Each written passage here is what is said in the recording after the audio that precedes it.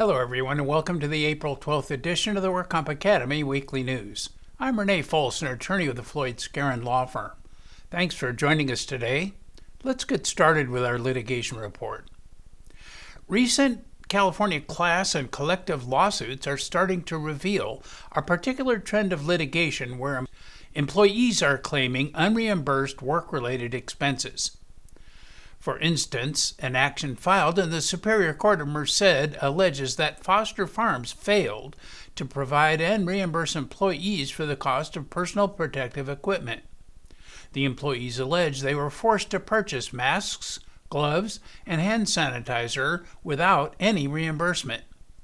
Then, in a recent 2021 lawsuit, another class action filed in Orange County alleges that Anyone Home Incorporated failed to provide its employees reimbursement for home internet, home telephone, personal cell phone, personal computer, utility costs, office furniture, and insurance. In both of these cases, the employees alleged that they were required to purchase necessary business items, but not reimbursed for these purchases. Both cases are at their infancy, and no court has made a ruling on the merits of the allegations raised in either case. California Labor Code Section 2802 requires employers to reimburse their employees for expenses that are necessarily incurred in direct consequence of their job duties or in complying with an employer's directions. Unnecessary or unreasonably exorbitant expenses need not be reimbursed. Traditionally, most remote workers' expenses have not been reimbursable because most employers' telecommuting and remote work programs were voluntary and not required. However, in today's COVID-19 regulated environment, remote work has become mandatory for many industries, therefore potentially triggering certain employers' reimbursement obligations. The issue of whether certain expenses were necessarily incurred by an employee is subject to court scrutiny and various employer defenses. Regrettably, the California Labor Commissioner's Office has failed to issue COVID-specific expense reimbursement guidance to aid employers in navigating this new, vast remote work environment. Health Net Federal Services has paid more than $97 million to resolve duplicate and inflated claims submitted to the Department of Veterans Affairs. Health Net entered a $5 billion contract with the Veterans Administration in 2013. Under the Patient-Centered Community Care Program, a new program which offered private health care to veterans when VA facilities could not timely do so. Under this contract, HealthNet served as the third-party administrator that secured private health care for veterans, reimbursed these providers for services to veterans, and in turn billed the VA for the services.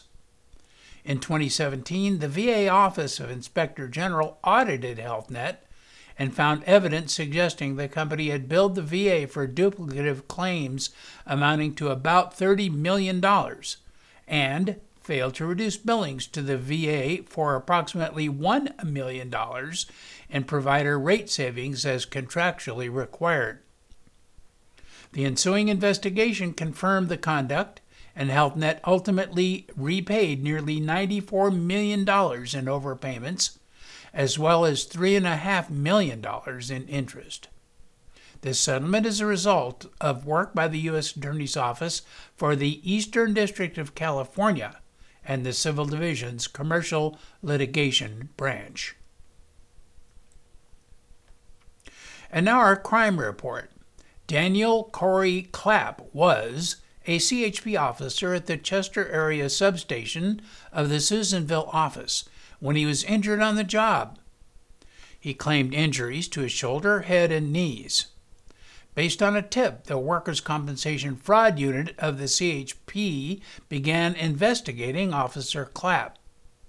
The unit conducted surveillance, including on travel, doctor's visits, shopping, and camping, which included boating, swimming, and chopping wood.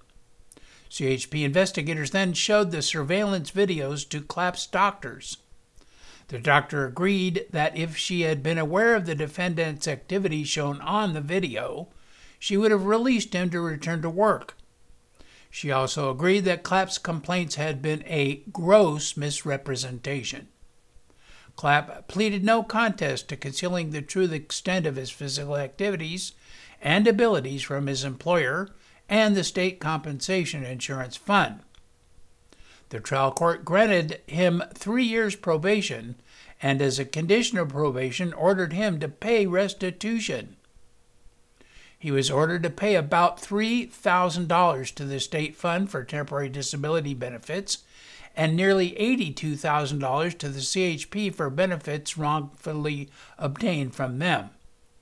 He was also ordered to pay investigative costs to the state fund and the CHP of about $72,000. Clapp then appealed the restitution award as to investigation costs, contending that, as public investigative agencies, neither the state fund nor the CHP is entitled to reimbursement for the costs of investigating his claim. However, the Court of Appeal agreed with the trial court, and in the published case of People v. Clapp concluded that as direct victims of defendant's fraud, both the CHP and the state fund are entitled to restitution for investigative costs incurred in the effort to justify discontinuance of payments and recoup money defendant fraudulently obtained. The court concluded that a victim's restitution right is to be broadly and liberally construed. The Penal Code requires victims to receive restitution for every determined economic loss incurred as a result of the criminal conduct. And the term economic loss is entitled to broad and expansive interpretation. The decision said it is consistent with the restitution statute's purpose to fully reimburse direct victims and deter future criminality. 34-year-old Perry Adam Lieber, a former firefighter and former Ironman triathlete who lives in Santa Barbara, was ordered to pay $198,000 in victim restitution and $30,000 in criminal fine. In March 2020, Lieber resigned from his position with the Ventura County Fire Department after working at the agency for more than 3 years. In December 2020, Lieber pled guilty to making false material statements to obtain disability benefits he was not entitled to during a workers' compensation claim while employed with the Ventura County Fire Department. Additionally, the court ruled that multiple financial accounts controlled by him that were previously frozen by the court are to be liquidated to satisfy the restitution order in full. Lieber will also serve 90 days in jail and complete 24 months of felony probation as a condition of his guilty plea. The County of Ventura and the Ventura County Fire Department sustained extensive losses as a result of workers' compensation fraud committed by Lieber. He is currently a health and fitness expert and entrepreneur in Santa Barbara County. He graduated from the University of California, where he earned a bachelor's degree in English and a minor in sports science and nutrition. He also participated in his first Ironman competition, an endurance multi-sport event that involves swimming, cycling, and running over various distances. Lieber opened his very own elite training facility called The Workplace, where he provides one-on-one training to a range of clients, which he claims are celebrities, professional athletes, and top executives. His website, perrylieber.com, provides substantial information about his current level of fitness. It seems to be far too easy for fraudsters to steal money from the California EDD, even criminals as far away as Rhode Island. 15 defendants were charged in a U.S. District Court for wire fraud and money laundering. These defendants were all Rhode Islanders, and they are accused of fraudulently filing claims through unemployment insurance programs across 11 states, including California. The defendants filed unemployment claims for an estimated $579,000. According to the investigators, at least one defendant was able to line his pockets with almost $90,000. Multiple suspects were discovered in part because they took out large sums of money at Twin River Casino. Last August, investigators were notified about several suspicious high-dollar cash advances made at the casino. Police discovered that Tyrone Hazard of Central Falls had made a $9,000 cash advance using a California Employment Department Visa debit card, which is issued through the state of California to provide unemployment insurance. After getting the cash, Hazard left the casino without playing any games. Investigators later discovered Hazard had previously made 2 different unemployment insurance claims in California and Massachusetts. Similarly, defendant Rashad Smith Muskelly of Lincoln is accused of taking out 2 cash advances at Twin River Casino. Muskelly is accused of filing for unemployment insurance in 8 states, including California. 51-year-old Jose Velasquez, who lives in Ojai, California, pled guilty to 2 counts of felony insurance fraud. At the time of his pleas, Velasquez paid full victim restitution, more than $30,000 to Wesco Insurance Company and Amtrust Company. Velasquez owned and operated Velasquez Gardening, located on 82 Crown Street in Ojai. During that time, Velasquez systematically misrepresented the number of his employees and the total amount of his payroll to his workers' compensation insurance company. Prosecutors say that Velasquez's fraudulent actions resulted in inflated costs to his workers' compensation insurance company, which are ultimately passed on to local consumers. The case was investigated by the Ventura County District Attorney's Office, Workers' Compensation Fraud Unit. Velasquez faces a maximum sentence of 6 years in felony jail. And in regulatory news, a once-a-decade war over changes to the California workers' comp system seems to be brewing up once again. And some say that workers' compensation is so immense that it supports a permanent cadre of interest groups and their lobbyists who joust constantly over operational rules. Over the last half-century, a predictable cycle has emerged, once a decade, or once a governorship. The 5 contending factions go to war. 3 of the 5 cut a deal to grab bigger slices of the financial pie and push it through the legislature.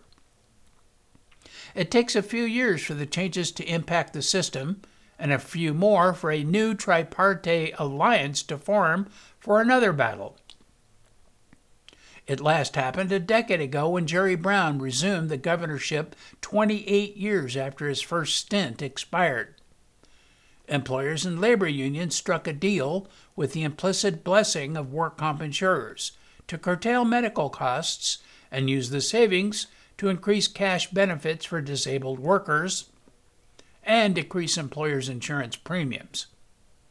The 2 factions left out of the deal were lawyers who specialized in work comp cases and providers of medical care, therapy, and rehabilitation.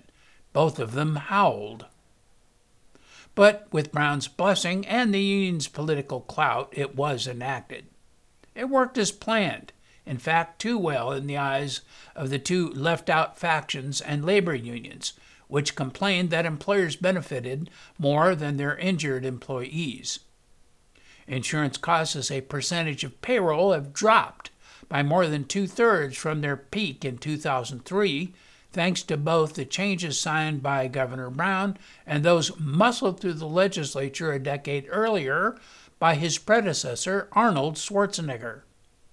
That said, According to Oregon's annual state-by-state compilation, California employers are still paying the nation's fourth highest work comp costs. So what now?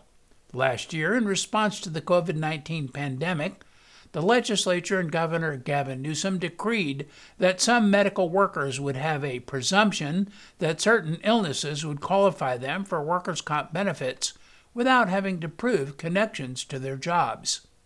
This year, several bills would expand presumptions to other workers and other maladies.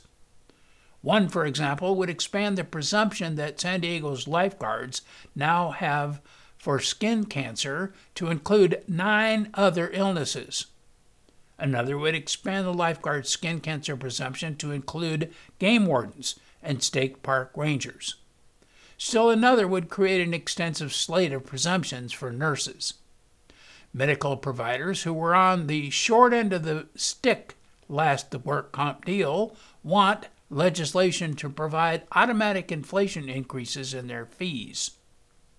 Another bill would create a state-operated network of medical care providers for workers' comp treatment that would bypass employers' provider networks. These and other measures would directly or indirectly increase costs or reslice the pie. The most important of the 5 factions is labor, and if it forges an alliance with the medical and legal groups, chances of a major work comp overhaul are strong, right on the decennial schedule.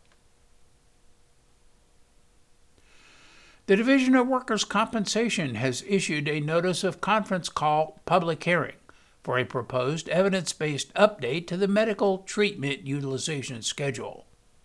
The conference call public hearing is set for Friday, May 14 at 10 o'clock a.m., and members of the public may attend by calling 866-390-1828 and using access code 549-7535#.